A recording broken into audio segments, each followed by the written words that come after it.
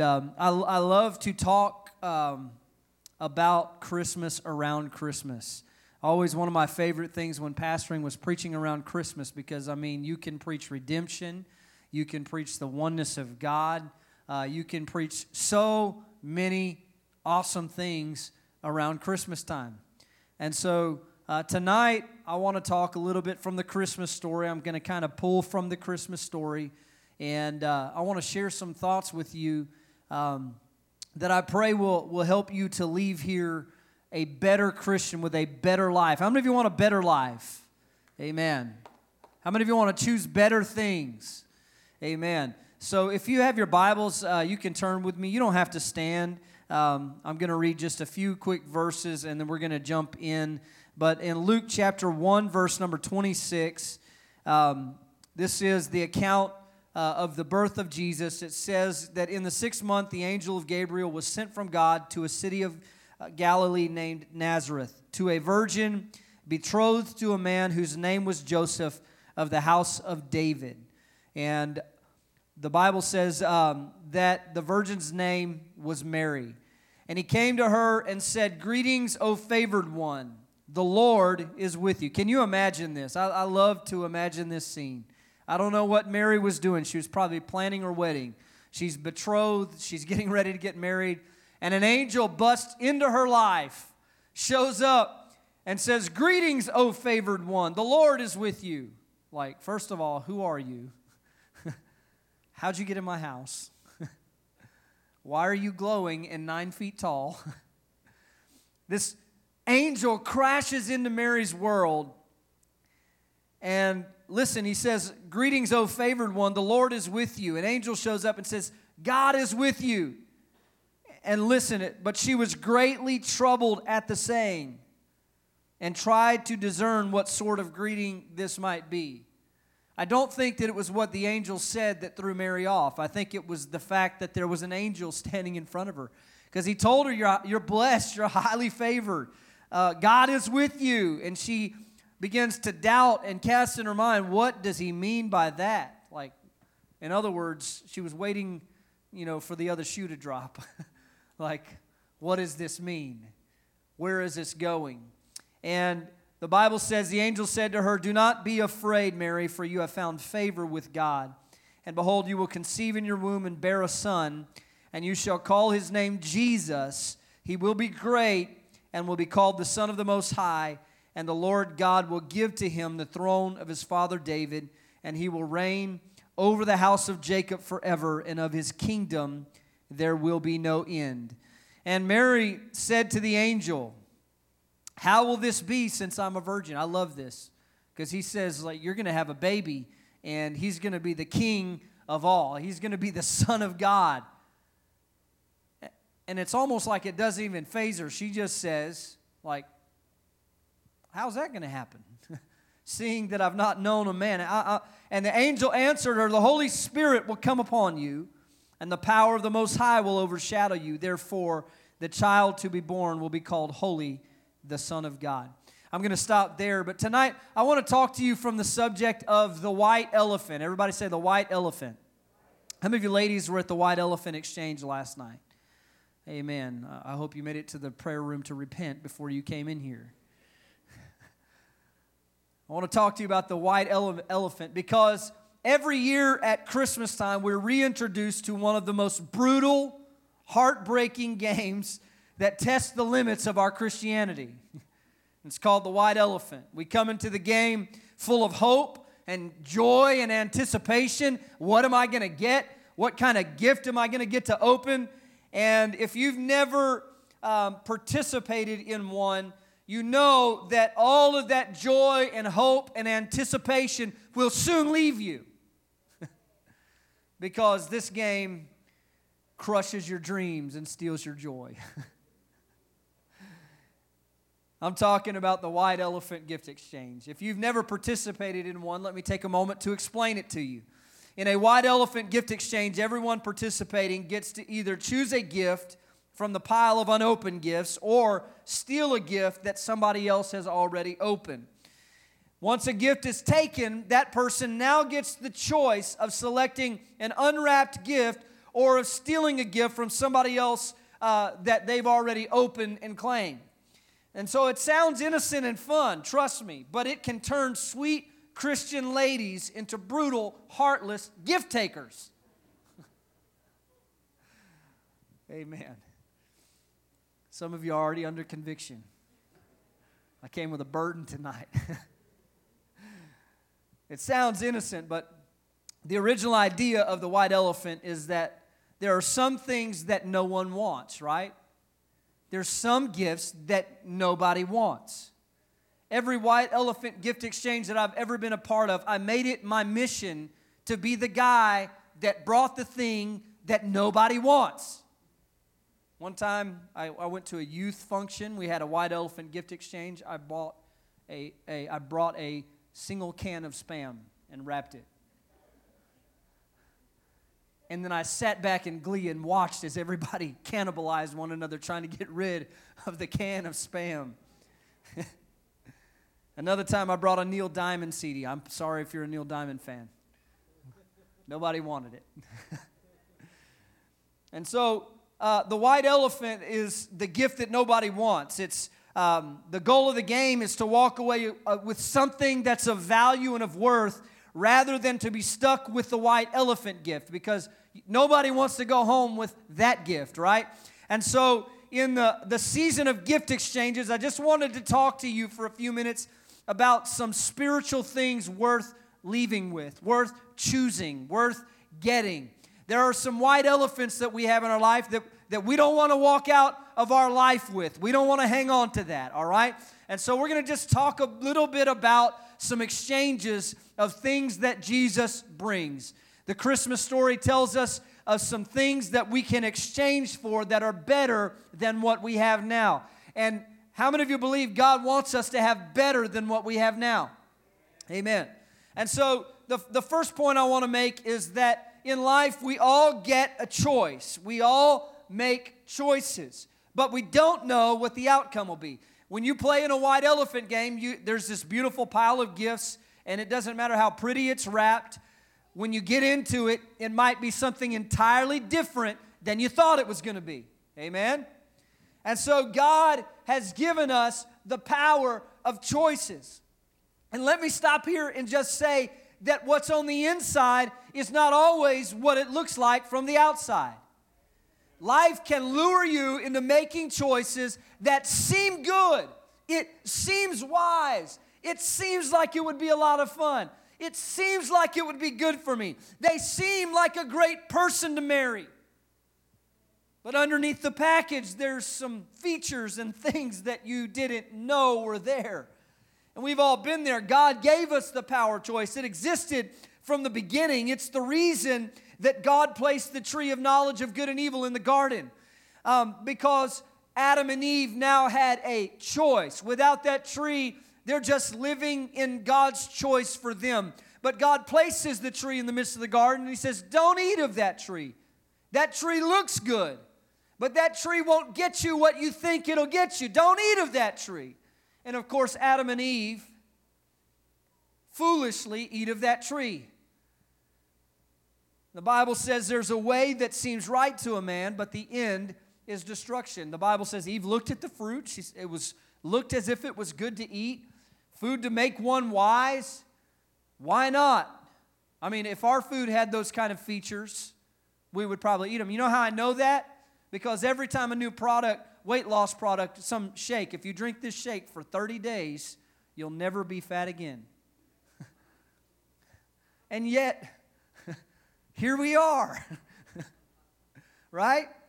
This is Adam and Eve. They buy into it and they make the choice, but it doesn't give them what they thought they would get out of it. And so there's a way that seems right to us and the end's destruction. Things that we thought would make us happy often leave us miserable. It looked so good. It looked like it was what I wanted. But let me say something, that feeding your flesh never works out like you thought it would. We give ourselves what we think we want, and then we don't want what we got, even though we got what we wanted. Is anybody following me? I just confused myself. But we think that we're going to get one thing, and then it turns out to be completely different. There were wise voices in our life that we ignored because we said, I want this. I think I like this. I think this is how I want to live. This is how I want to walk. This is how I want to orient myself to life. But it doesn't turn out like we thought it would. Has anybody ever made one of those choices? You know, you climbed up the ladder and it didn't look that far down. I'll just jump. 6 surgeries later, you got what you wanted, but you didn't get what you want.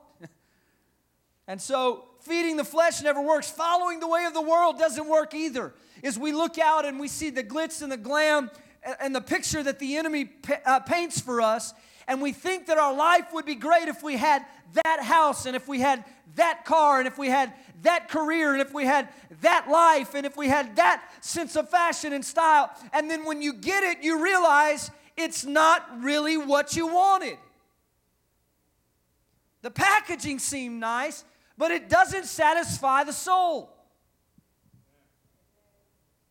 And let me tell you this, the voices that you follow will determine your outcome. It sounded right. Now, I'm just guessing. I wasn't there last night, but I'm guessing there were some ladies when it came time to pick. They were telling y'all what to pick, weren't they? Pick the red one. Don't you pick that red one. You pray about it first.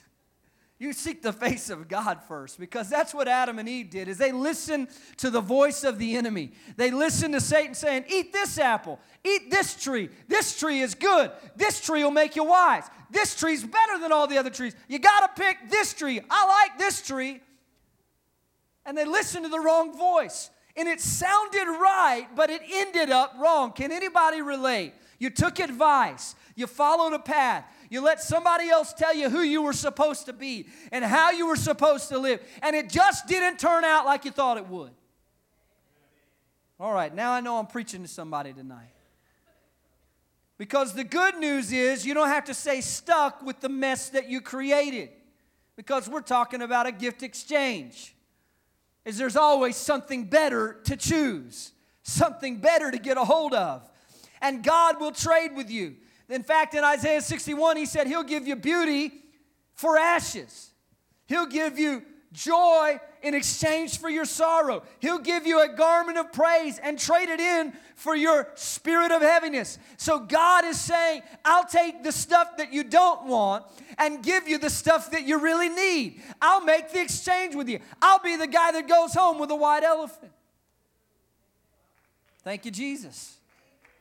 And so there are some things worth choosing. There are some things in life that we can't choose, okay? We can't choose where we came from. Somebody is going to amen this. You can't choose your family.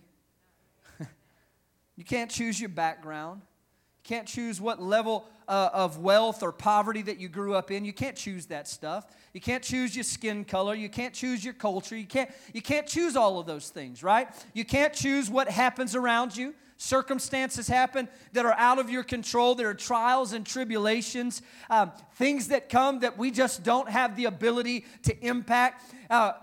We don't get to choose what other people do and what other choices that people make that impact us. We don't get to pick how wise our parents were or weren't. We are in many ways a product of our environment, and we are subject to our environment. But there are some things that we can choose. There are some things we get to choose, and there are some things worth choosing. Craig Rochelle said this. He says, choose wisely, because sometimes the most difficult choices in life are not between good and bad, but between good and best. It's not just the choice between good and bad. The fact is that as long as you're holding on to good enough, you're missing out on best. You're missing out on what's better. And so the difference between good and better can be illustrated this way is, how many of you like steak? Anybody like steak in the house? I love steak. I love a ribeye. You might not be a ribeye person, but don't come at me, okay? Ribeye's the best. And so, but I learned something, Brother Darrell, is one night I was out to eat with Pastor, and he said, oh man, have you ever tried a steak Pittsburgh style? Now, I liked steak before this. I said, no, what's that? He said, well, what they do is they pan sear it, and it's real seared on the outside and juicy on the inside.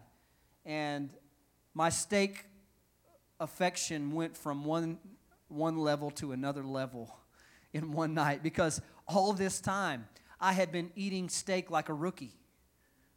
I had been eating steak at the wrong level of living. Now every time I go to a restaurant, those very few times that we order steak, I say, "Can you do it Pittsburgh style?" And they say, "Oh, absolutely, absolutely." And if the waiter knows what I'm talking about, I say, "I know I'm fixing to have a good steak." But it's the difference. It was good. I was living fine. I was living happy until Pastor had to interject this little word of knowledge into my life that now I'm living at a different level. Good isn't good enough anymore because I found there's a better way, right? It's amazing. It'll melt in your mouth. This is not a commercial. Go try it yourself. Pittsburgh style. Write it down. Get your pen out. In case nothing else of value comes out of this sermon, at least you can go eat a good steak. Amen. And so there's a difference between good and better. And we don't want to settle for good when God has better things for us. Amen? So we're going to take a look at a few ways that we can choose the better thing. And it comes from the Christmas story. The Bible says that the angels appeared to the shepherds. And what did they say? They said, "Peace on earth, good will towards men." One of the things that we can choose, one of the things that Jesus brings, is that we have the ability to choose peace. How many of you want some peace in your life? If you've got a 3-year-old, I know where you're at. And I know you want some peace in your life. I want peace in my life. Solomon wrote the following words, Ecclesiastes 4:6. "It's better to have one handful with quietness than 2 handfuls with hard work and chasing after the wind." Solomon was the richest, wisest man in history. And he says to us that it's better to have somebody say it with me, one handful with quietness. That's peace. One handful with tranquility, with quietness, with peace, than to have twice as much with toil and fruitless labor. Solomon was saying to us that it is better to choose less with peace rather than chasing more and never finding peace, never having rest, never having enough, never being content. And Solomon is wise. He has more than 2 handfuls. He's got more handfuls than any human's ever had. And he says it's better if you have 1 handful with peace than it is to have 2 handfuls and still be toiling and in turmoil looking for more. Human nature is driven to have more. Amen? You eat a good piece of cake. What's that little voice inside say? I'd like some more of that. Give me some more of that. I'd like to have a little more.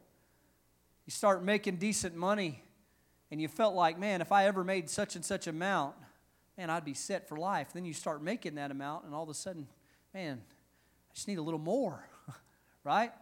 And this is the nature that of our flesh. It's always looking for more. I want to attain more, have more, gain more, get more, see more, experience more. And we are driven by the allure of the double portion. We want a double portion blessing, 2 handful way of living. And last night I was at a kids basketball game, and Rylan, my 3-year-old, went and got him some popcorn.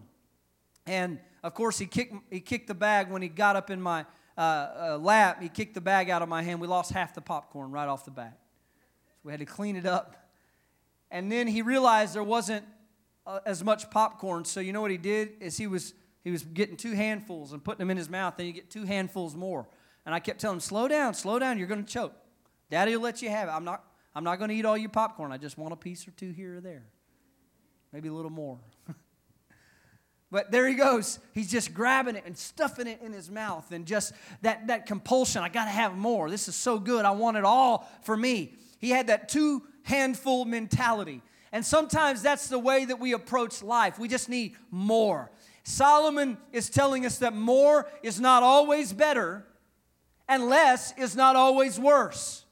Less with peace is better than more with frustration. Listen to what he says. He says it's better to have one handful with peace than two handfuls and to be chasing after the wind. In other words, never arriving at a place where you can rest because you always are driven that I've got to have more. I need to have more. And Solomon is saying there is no peace in a life like that. They work and they bring it home and they think it's enough, and then they say, no, I got to have more. And they go back and they never have peace. They never arrive at a place where they're not frustrated with life. There are people who surround us every day who have worn down their souls chasing after more. More money, more fun, more love, more acceptance, more recognition, more success. And let me tell you something. It's not bad to have money. It's not bad to have love. It's not bad to have recognition. It's not bad to have success. But it's better. Somebody say better. It's better to have one handful with peace than to have two handfuls with emptiness. It's better to live with less and find a place of tranquility and peace and contentment in your life with God than it is to always be stretching and to never find the satisfaction for your soul. And so here's what one handful living looks like. Now, for some of you, it may seem as if I'm speaking a foreign language because you're thinking, like, why would I only want one handful? But I want to explain to you what one handful living looks like. First of all, one handful living looks like letting go of what doesn't matter. In other words, if you've got two handfuls, you got to let go. You got to let go of something. Amen? You got to open up your hand and let some things leave from you. Hebrews 12:1, let us throw off everything that hinders and the sin that so easily entangles, and let us run with perseverance the race that is marked out for us. Hebrews is telling us that you can't have too much in your hands. You can't spend your life trying to juggle and trying to possess. Jesus said that a man's life does not consist in the abundance of his possessions.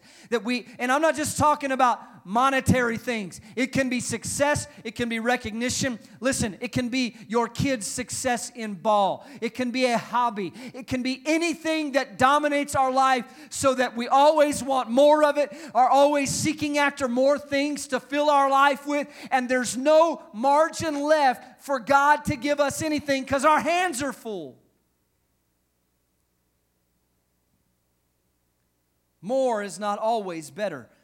And so Hebrews tells us throw off everything. So there are some things, let's be honest tonight. There are some things we need to cut back. Amen? We need to cut back some spending. Amen? Anybody feel that at Christmas time? We need to cut back spending. Because sometimes we can't give to the church because we're consuming it all upon our own lust, right? We can't give to the kingdom of God because we're spending we have no margin to help somebody that's in need because we are consuming. I got to have more. If I'm living in a two-handful mentality, I can't help my brother. I don't have room in my life for it, right? So we've got to cut back spending. Here's another thing we got to cut back. Schedules. Can I get an amen? I'm still waiting on it. Amen. This is not popular to say. And I know immediately some will write off and say it's easy for a preacher to say to cut back your schedule. Look, we're as busy as any family. But understand this. We've got to recognize what is needful and what is simply a desire. We have to say no. Am I saying that you can't do anything, that you can't have fun with your family, that you can't fill your time how you want it, but make sure there's some margin in your time for prayer, for worship, for the things of God. Make sure that you clear some space out of your schedule so that you have something left to give to God, to open your hand up. We don't need to fill up all of our time with activities and things. And listen, we have to learn to say no to good. I'm not just talking about bad things, people running out spending all their time sinning. I'm talking about good things. We have to learn to say no to good things so that we can say yes to better things. Amen? And so there are some things that we need to throw out of our life. Amen. I think about Jonah riding on the boat when he's running from God. And the Bible says when the storm hits, they start throwing out everything. I mean, they're throwing out their extra clothes. They're throwing out all the extra food. They're throwing out the tackle of the ship. They're throwing out their dentures. They're throwing out their eyeglasses. They're throwing everything that they can throw out of the boat. Get it out of the boat. If it's going to sink us, it can't stay. If it's going to sink us, surviving and being saved is more important than having my stuff with me. And so they threw everything out and were willing to lose it all in order to live. And when it all boils down, let me say this, stuff doesn't matter. If it's hindering your ability to move forward, throw it out. Apparently, they came to the realization that Jonah was holding them back. And so they threw him out. And guess what? There might be people in your life that you got to kick out of the boat and pray that God has a whale for them. Pray that there's a fish that God's, pray that they've been called to Nineveh. But don't let them stay on your boat because you've got to be saved. You've got to make it. You've got to get some stuff out so that you can go forward in what God has called you to be and to do. There's some stuff that also we need to turn off. Amen.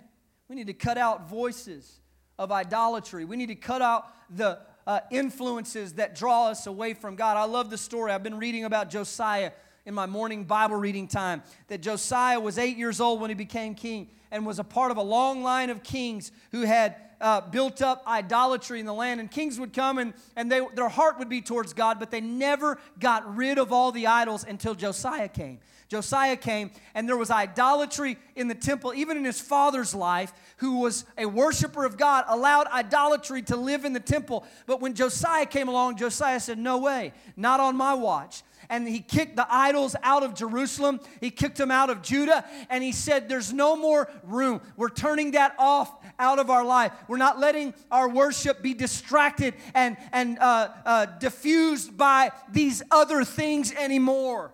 And so there are some things that we need to cut back, some things we need to throw out, and there's some things that we need to turn off.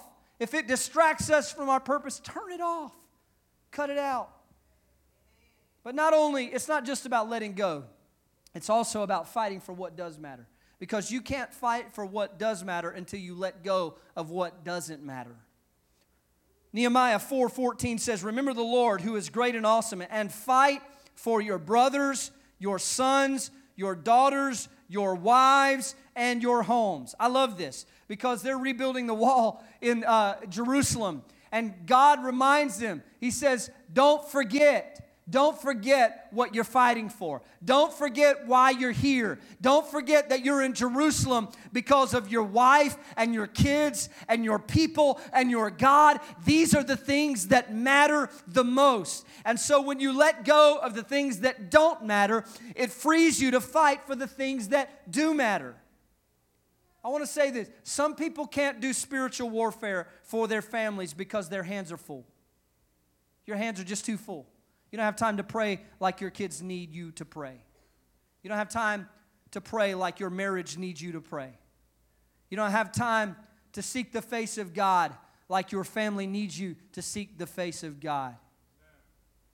Our hands are too full. Our schedules are too full. We have too much to fit in the necessary energy and effort to fight for our marriage, for our ministries, for our families. And Solomon says, listen, it's better to have one handful, just one. It's better to have one handful with peace and rest than chasing two handfuls while never catching it and losing the entire way that you go. We need less of what doesn't matter and more of what does.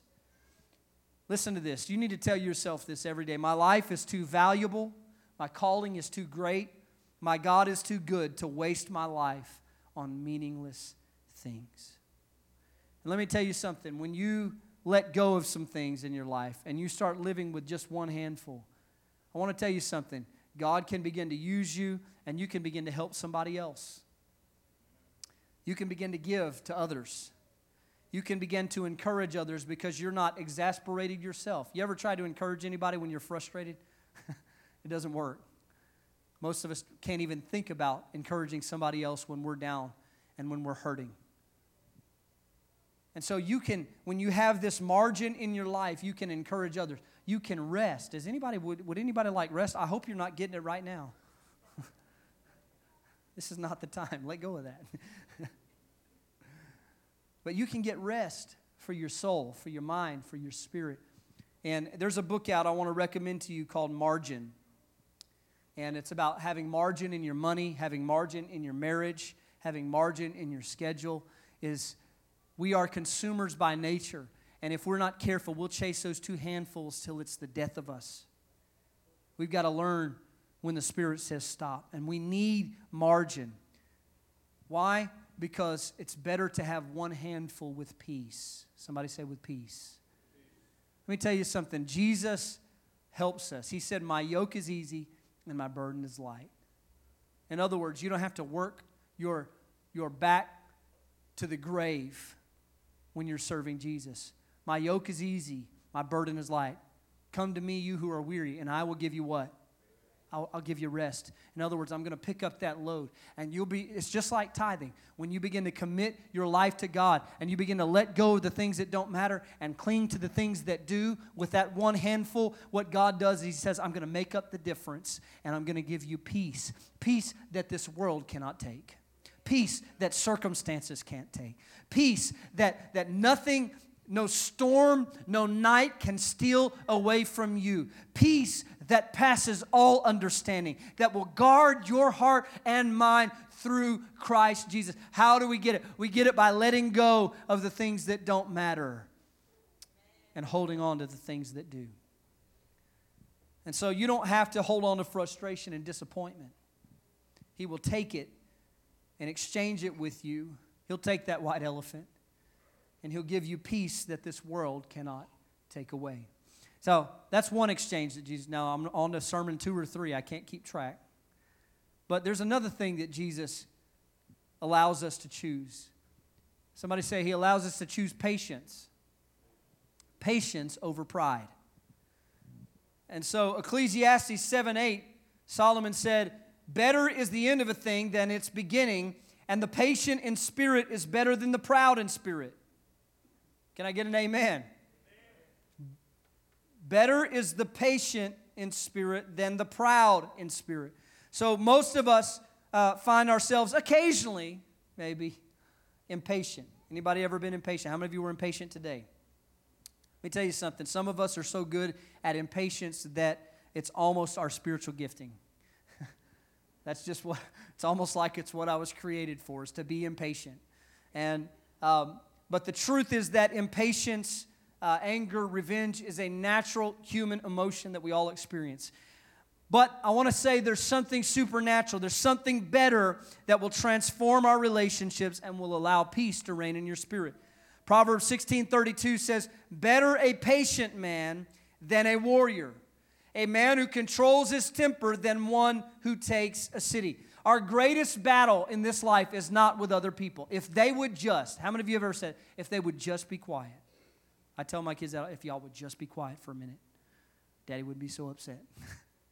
If y'all would just stop jumping off the couch onto the coffee table. But listen, it's not about what others are doing. Our greatest struggle in life and with patience is not with others, it's with ourselves. It takes more strength to have self-control, is what Solomon is saying, than it does to fight for everything that you want and desire. The way of the warrior is you take it by force, right? Some of us have that personality in this room. When you want something, you go and you get it. Right now, I want it. I've got to have it. It's mine, right? And so that's the warrior way. But when our patience is tested, we are tempted to fight. Why won't they do the wrong thing? That's when our hackles get up. Why won't they apologize? Why won't they listen to me? Why won't my boss recognize what I'm doing here? Why won't my coworkers get along with me? And so at times A fighter can charge in and get things done. How many of you ever seen that happen? Somebody just bulls in and just gets things done. And sometimes we're convinced that that's the best way. A fighter can take a city, but often they cannot rule it once they've taken it. They can win a war, but they can't hold anyone's trust. And so why does Solomon say that patience is better than pride? I want us to notice something, that Solomon sets patience up against pride. Not against impatience, against pride. Have you ever noticed that when we're the most impatient, it's because it's coming out of a place of pride, like, I don't deserve this, I deserve better, I need better. It's very self-centered, impatience is, isn't it? Because, like, who are you to make me wait? Who are you to be on my road during traffic hour in my way? I've got places to be. I've got things to do. Patience is opposed to pride. And so why is patience better than pride? I'll tell you why. Because a patient person can heal broken relationships. Proverbs 15:18. A hot-tempered man stirs up dissension, but a patient man calms a quarrel.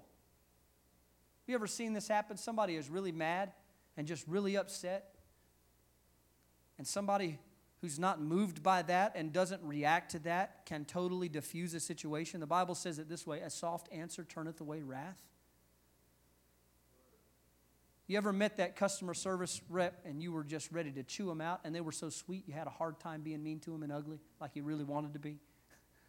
It's because a patient person can change the atmosphere. I think about Joseph and his brothers. The first time that Joseph's brothers show up, he has the power and the ability to not only reveal himself but lord it over them, but he doesn't do it right away. He wants to see what they're about. He wants to see what their situation is. He wants to gather some information in. And so very patiently, now there's a lot of people who have been waiting a long time to see those guys and let them know what's happened and how wrong they were about those dreams that you threw me in the pit over. Look at me now. How do you like me now? Right? There's a lot of people that would have jumped at that chance and been like, do you guys even know who I am? But not Joseph. Joseph sits back and waits and watches and observes. He finds out that his dad's still alive. He finds out that he's got a full brother named Benjamin. He finds out all of this information. And then when it comes time to reveal who he is, he forgives them. He waits and then he forgives them. He's patient. He's not in a hurry. In fact, even when he's kind of messing with them and putting stuff in their pack to get them to bring Jacob over into Egypt, and he's trying to set up circumstances so he can reunite with his dad, he's very patient. He's not in a hurry. He's not in a rush. He's not trying to find revenge. And he forgives and says what he understood this, what the enemy meant for evil, God used for good. God used it for good. And Joseph is patient with his brothers. And the relationship is restored entirely because of Joseph.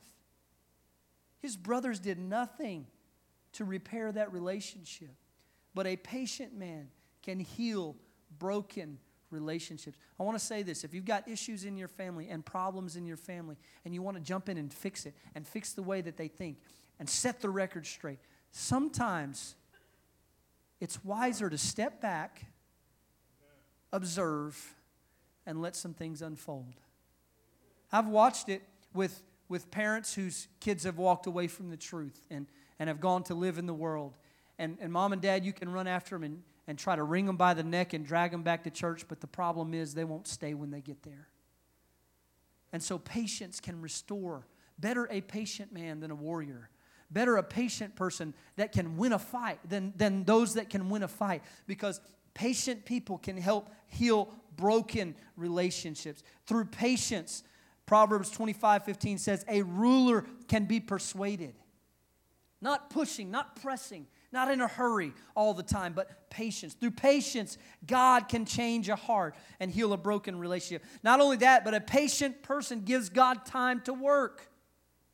Psalms 27:14, wait for the Lord. Be strong and take heart and wait for the Lord. Again, it takes a strong person to be patient.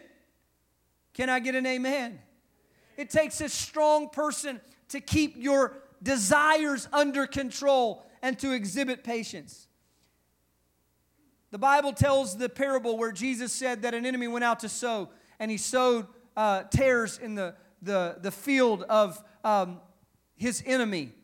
And so that when harvest time came, they saw that the tares had grown up with the wheat. And the first inclination of those harvesters was to run out and to try to tear out the tares, right? Trying to get the tares out of the field. We got to keep a clean field, Brother Greg. We got to get all the stuff the enemy put in the field. We got to get it right back out. We've got to undo what the enemy did. And Jesus tells them in wisdom, he says, let them remain until the time of the harvest. Because trying to deal with the tares in a reactionary way will damage the wheat and will accomplish the will of the enemy. So by trying to fix it, you can do what the enemy intended in the first place. But by being patient, he says, wait till the harvest time. Wait till the last of the harvest. He says, because when we go to harvest, we're going to separate the wheat from the tares. It'll all be separated at the end of time. It'll all shake out. It'll all pan out. But you cannot go into the field and try to fix it right now. You got to be patient. It's not enough to know what God's will is. That is for the wheat and the tares to be separated. It's not enough to know what God's will is. We also need to know when God's will is. God told David, wait until you hear the sound of it going about in the tops of the mulberry trees. Then you will know the Lord has gone before you. He said, I'm going to give you victory, but David, you better wait until you hear what I tell you need to hear. You better wait until you hear the marching in the treetops, because then you will know. Then you will have your confirmation. Then it's green light. It's go time. My power, my spirit is with you. Everything will be set up for your victory. But you got to wait. So it may be God's will for you to win your friend, to see your child come back to God, to see your marriage restored. But a patient person is better than a fighter, because they wait until the word they have is in due season.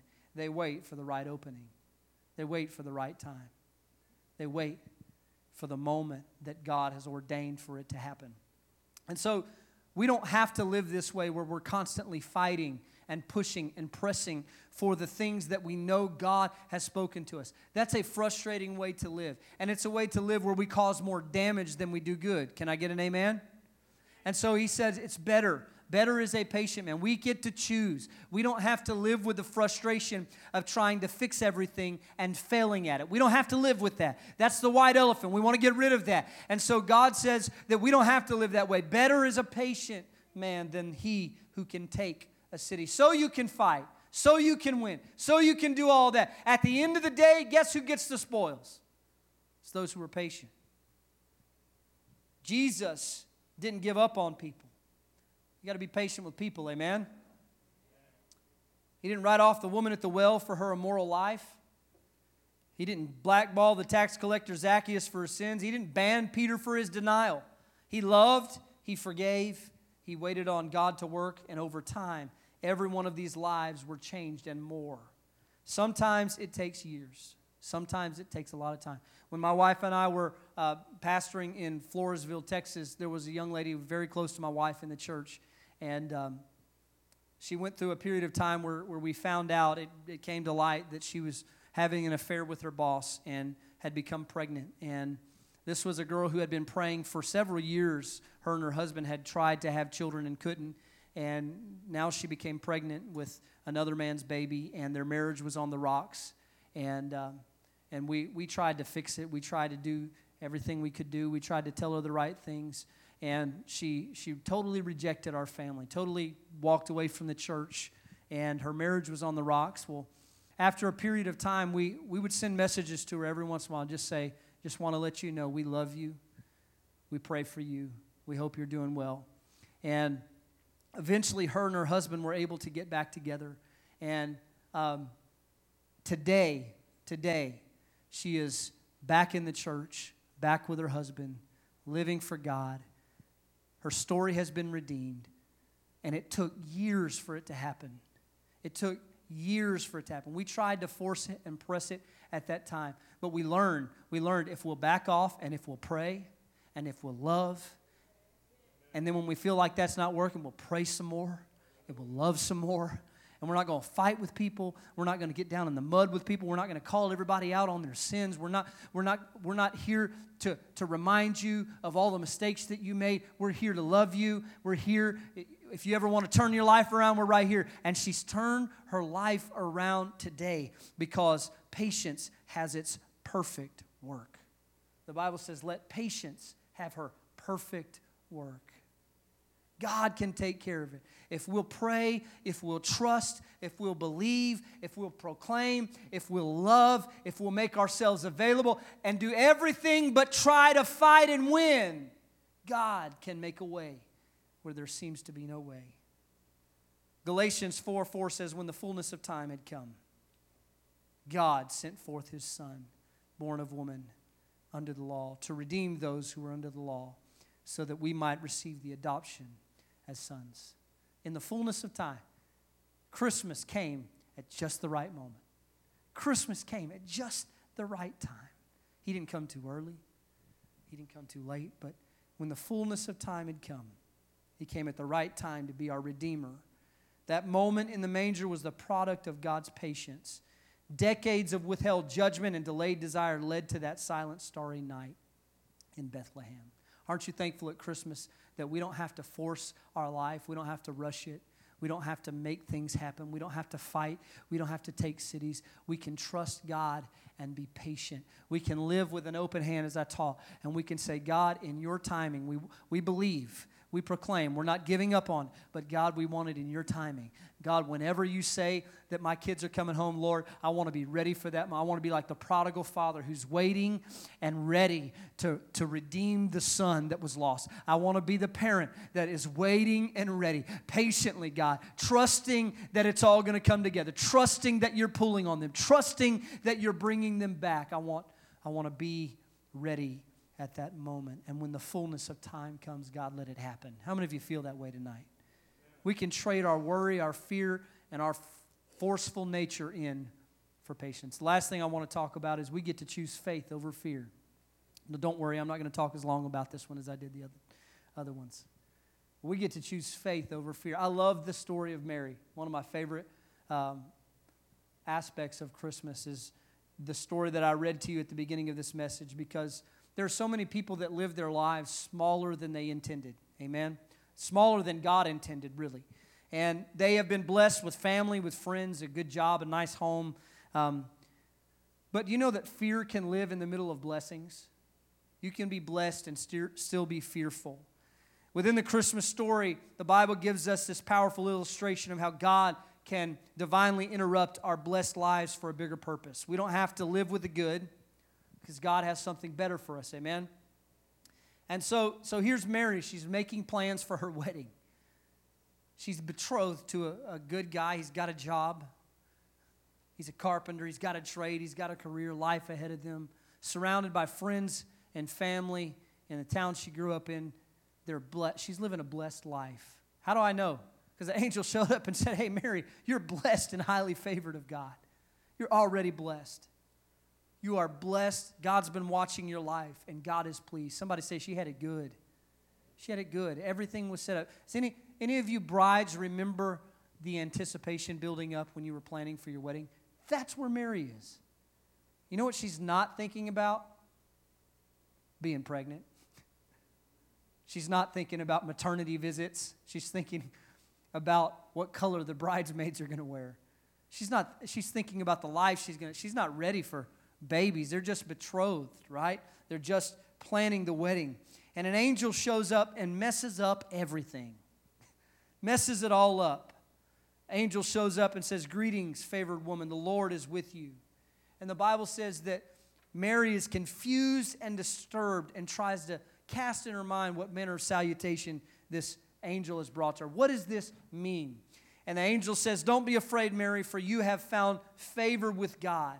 You're going to conceive a son. You're going to have a child, and you'll name him Jesus, and he will be great and will be called the Son of the Most High. The Lord God will give him the throne of his ancestor David, and he will reign over Israel forever. His kingdom will never end. And the Bible says that in the middle of the blessing, in the middle of this word from heaven, Mary is scared.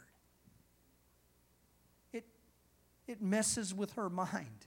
She's troubled, and she casts in her mind, and she questions, and she says, how will these things be, seeing that I'm but a virgin? Mary had fear, she had doubt, she had confusion. But I want you to watch what happened. She chose to exchange them for faith. Fear for what God was asking her to do. Fear that maybe I won't be enough. Fear that maybe I don't have what it takes. Fear. It's fear in the midst of blessings. You can be blessed and be fearful that you can't really do the thing that God put in your heart and that God spoke to you for you to do. You can have all the blessings of life and be scared to death that, God, what if I'm not able to do this? What if you've spoken all of these wonderful things and put them down deep inside of me, passions and desires and giftings, and what if, how shall these things be? Anybody ever ask God that? God, how? I feel it when I pray, I think about it, but God, I don't see how it can work out. I don't see how. Mary asked the angel in Luke 1:34, how can this happen? I want to tell you, there will always be reasons to be fearful and not to believe.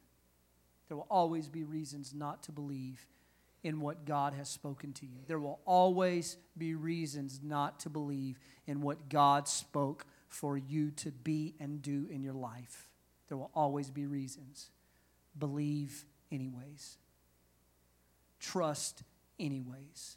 Have faith anyways. Because listen, the angel replied, and he says, Mary, the Holy Spirit is going to come upon you. You're not in this alone. The Holy Spirit will come upon you, and the power of the Most High will overshadow you. So the baby to be born will be holy, and he'll be called the Son of God. For nothing, somebody say it with me, nothing is impossible with God. And so this holiday season, we get to choose faith over fear. If God has put things in your heart, and God has spoken eternal things into your heart, things that matter into your heart. I'm not talking about where you're supposed to just work your job. It may be through your job, but it's that bigger thing that God has spoken to you about why you're here and what you're supposed to do and who you're supposed to be. And you're sitting back saying, God, there's too much evidence against me. I'm having a hard time. God, how can this happen for me? How can I believe, God? How can I choose faith? And God's word is that you don't have to do this alone. The Holy Spirit will come upon you, and the power of the Most High will overshadow you, so that what is produced will be impossible with men. But with God, all things are possible. What the angel is saying to Mary is, through the power of the Spirit, you can do this. You've got this. You can believe in this. You can trust in this. You can act on this. You can step out in faith because the Holy Ghost is going to come upon you. And let me tell you something. You can't do what you were called to do until the Holy Ghost empowers it. You can try your best. You can find all the methods you think will work, but until the Holy Ghost comes and joins what you're doing, until the Holy Ghost comes and overshadows your purpose, your calling, your destiny, then you can say, you know what, God, it's not really about me. So I can believe now because I realize it's not about me. It's about whose I am, and it's about who I am. It's about the fact that I belong to God. Listen to what Mary said. She said, I am the Lord's servant. I'm the Lord's servant. She realized, okay, it's not about what I can do. I'm the Lord's servant. So let it be to me according to your word. May everything you have said about me come true, because it's not about me and my ability. It's about whose I am and who I am. It's not about what I can do. It's about the fact that God purchased me and redeemed me, and He's called me, and He's given me a desire and a passion to reach my world, to reach my family, to be a prayer warrior, to reach children with the gospel, to be a light to people around me, to be salt in this world. He's called me for those things, and I can do them because the Spirit of God. I can choose faith over fear. I can choose that better thing. And so Mary chooses to believe, and she chooses faith over fear, because she realizes it's really not about me anyways. I'm the Lord's servant. And so, Lord, because I want to live for you, God, let it be to me according to your word. And the Bible says, at that, the angel departed from her. And everything that was prophesied came to pass, in spite of her doubts and her fears, because of the empowering Spirit of God. So tonight, I'm going to close with this. I want to ask you, what is God asking you to do or believe that's bigger than the good that you have going on in your life right now? Is He asking you to start a ministry, to go back to college, to reach out to somebody? Maybe it's to end a relationship or to mend one. But you get to choose whatever it is that God has been talking to you about and that you've been dealing with and that you've been asking God, how should these things be? You get to choose. You get to choose whether you respond in faith or in fear. Understand this. Mary came to the conclusion that the Spirit of God is going to do this. I love the scripture that says, the zeal of the Lord will perform this. The zeal of the Lord will perform this. The zeal of the Lord. That's just in my spirit. The zeal of the Lord. It's not about you. It's about what God wants so desperately for His world. And He's just saying, Mary, if you'll just trust and have faith, I want to bring Jesus to this world so badly.